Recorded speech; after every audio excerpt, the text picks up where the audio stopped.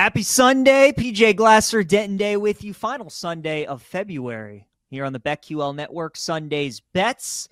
Got some live college basketball going on. South Florida up 43-33 on SMU. 17 minutes to go in the second half. Creighton's making a little bit of a run. They're down 7:51-44 to St. John's.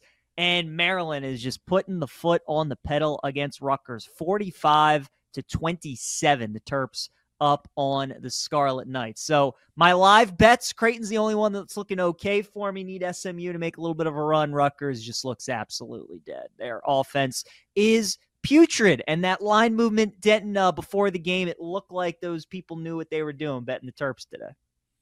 Somehow Rutgers defense, which is what they're known for, I feel like, in the Steve Pikiell era of Rutgers basketball, just botched a triple team help, and it led to Juju Reese spin in for a dunk. That's like it's one of the more unthinkable things I've seen for a Steve Pikiell coach team. How you let him split a triple team, one singular dude, split a triple team without dribbling the basketball, and it resulted in 2 points. The team has scored a whopping 7 points in 7 minutes. I thought they could not score any less than 18 points, and they won't. They'll eventually score as the half progresses. I don't know. But hot damn, PJ, they got me close. Denton, I wouldn't put it past them. I mean, you know, what I'm watching right now, I don't know if they even cracked 10 points this half. We'll see.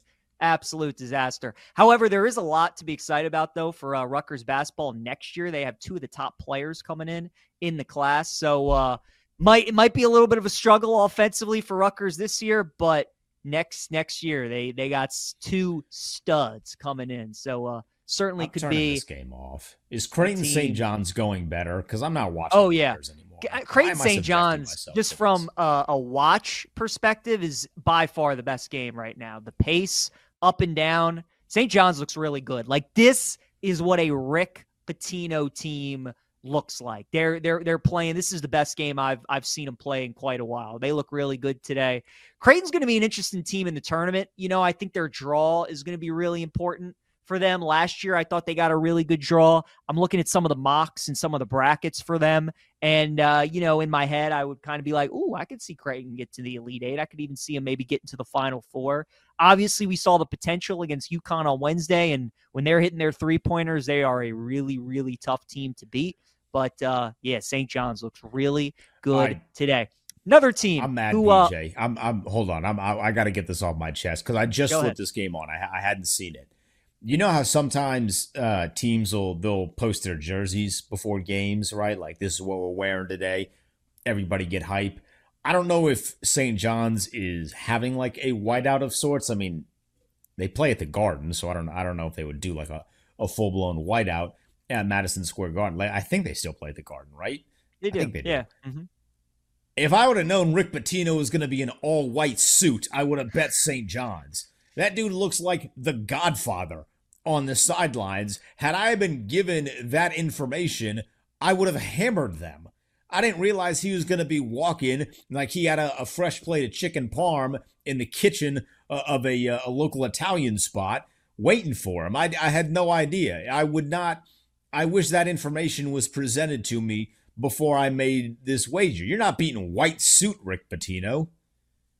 He's looking like Slick Rick today. Yeah, that white suit would have gone. He's giving you the gobbledy and the goop. Yeah, that handicap that suit would have gone into the handicap. Maybe instead of being 2.5 point dogs, they would have been like 2.5 point favorites, according to Denton. I mean, the suit clearly that means a lot to the point favorites. Well, have you ever rocked a white suit before? That's like an insanely bold fashion choice to make.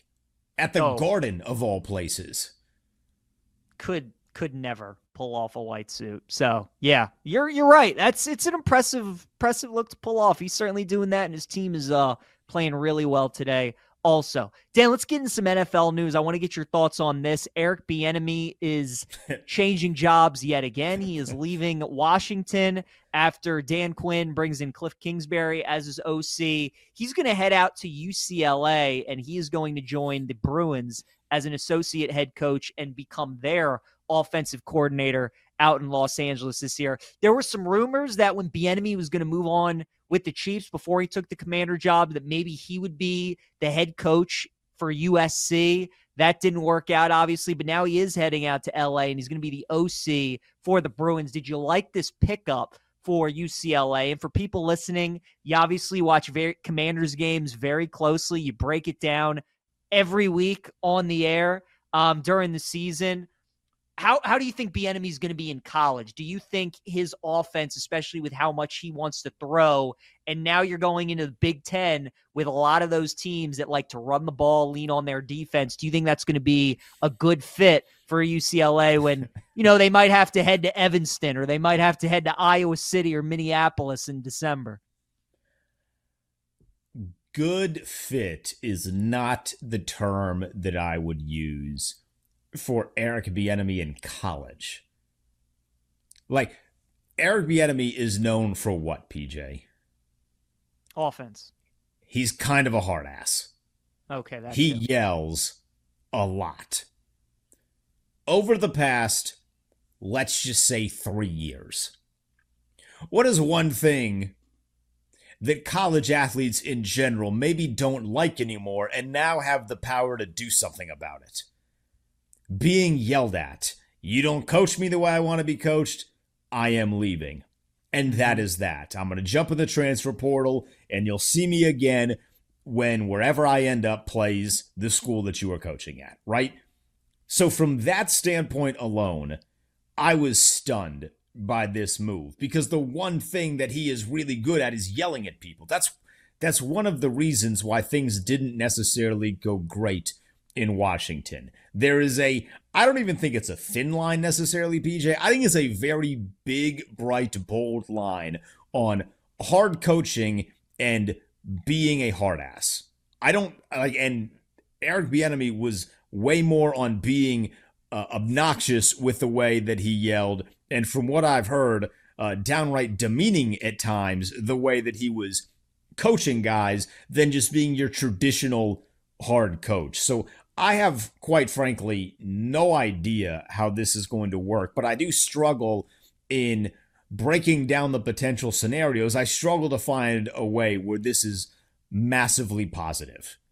Unless you have a quarterback that ends up just being God's gift to college football and God's gift to UCLA, I don't know if his offense is suited for college.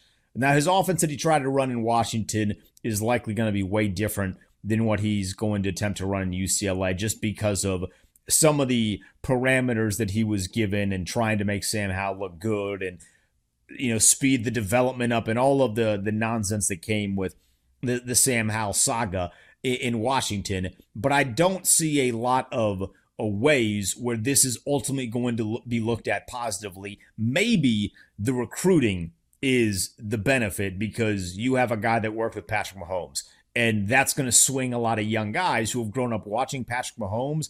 But outside of that, you're going to get yelled at playing for Eric Bieniemy, which college kids don't like getting yelled at. And his offense didn't work in the NFL, and I don't know if UCLA is going to have the kind of talent that it will make it work in college. So he's a West Coast guy. He knows the area, so congratulations to that. But this was stunning to me. I thought he was going to take a year off and then maybe join Kansas City in 2025. I don't know if this is going to be a long-term solution for UCLA. I mean, do we even know really what Bieniemy wants? Does Bieniemy even know what he wants? Does he ever want to be a head coach? Does he just he wants to be a head coach. He does want to be a head coach. Okay. He wants to be a head coach, but for whatever reason, there is something that does not click there. And it is to the point now where either he needs to make an adjustment with the way that he goes about things, which is, that is the answer. He needs to make an adjustment with the way that he goes about things, because he is at times demeaning. That is something I've heard from multiple people around the organization here in Washington.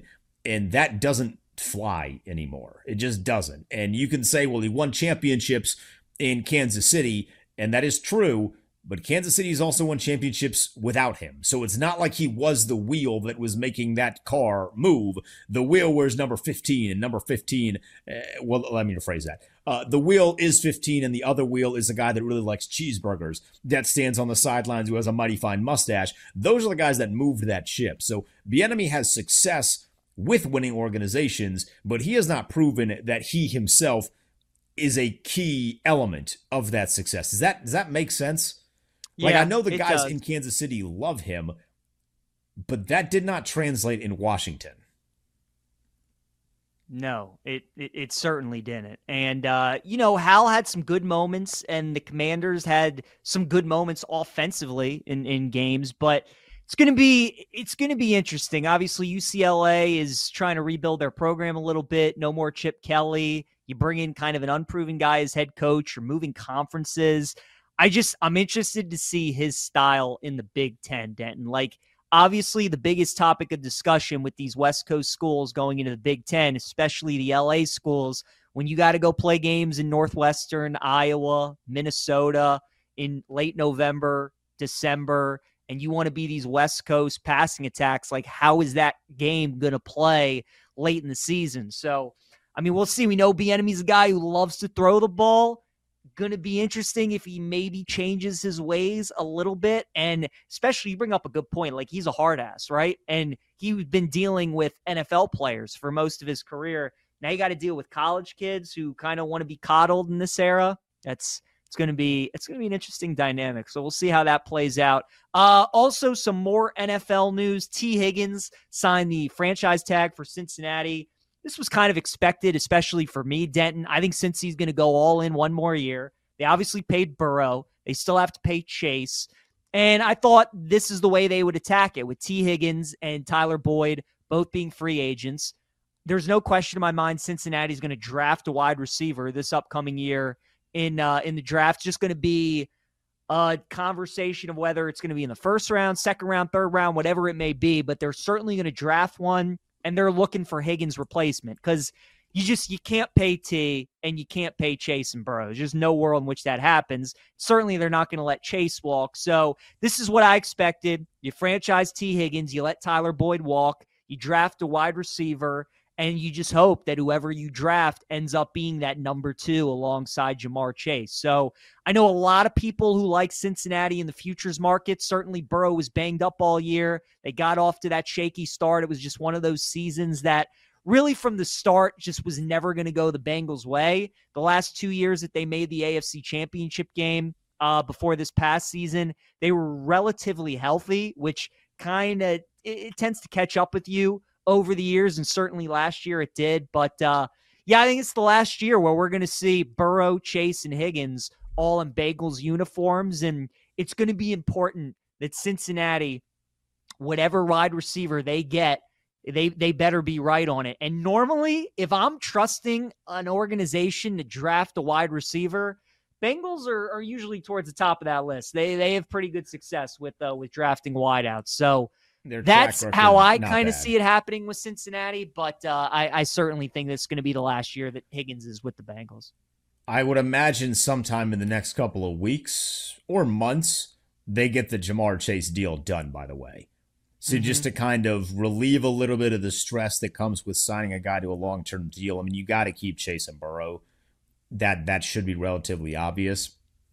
But they're in the middle round, or the middle portion of the first round. PJ, I would think that they go offensive line in the first round, and that's partially because there are a lot of good wide receivers in this NFL draft. And can you imagine them landing a guy like Keon Coleman in the second round, or 6'7" Johnny Wilson in the second round? Like, there's going to be somebody available for them in the second round if they want to go wide receiver that could fill that T. Higgins kind of role. You let them learn for a year, and then when T. Higgins goes elsewhere, you now have a guy that can come in and start to play immediately. Yeah, it's a really good point. And I'm glad you brought up that contract with Chase and maybe the Bengals getting it done this offseason. Obviously, some of the big news over the weekend was the NFL deciding to expand the salary cap, which is going to be huge for teams. It's going to be $30.6 million more this year than it was last year. Like, Denton, if I'm the Houston Texans, if I'm the Houston Texans, I know it's only been a year, but I mean, is there anyone out there who doesn't think CJ Stroud's going to be good? Like, the price for him is only going to go up. I would think about maybe entertaining a long-term deal with CJ potentially. And again, he's got his rookie year deal, so it's kind of crazy to get something done this early. Years. Yeah, they probably will, but man, you start thinking about that stuff. Obviously, Will Anderson was just defensive rookie of the year as well. So, man, good for the Texans hitting on both their draft picks. And certainly the Bengals will try and lock up Ja'Marr Chase as well. More Sunday's bets on the other side of the break.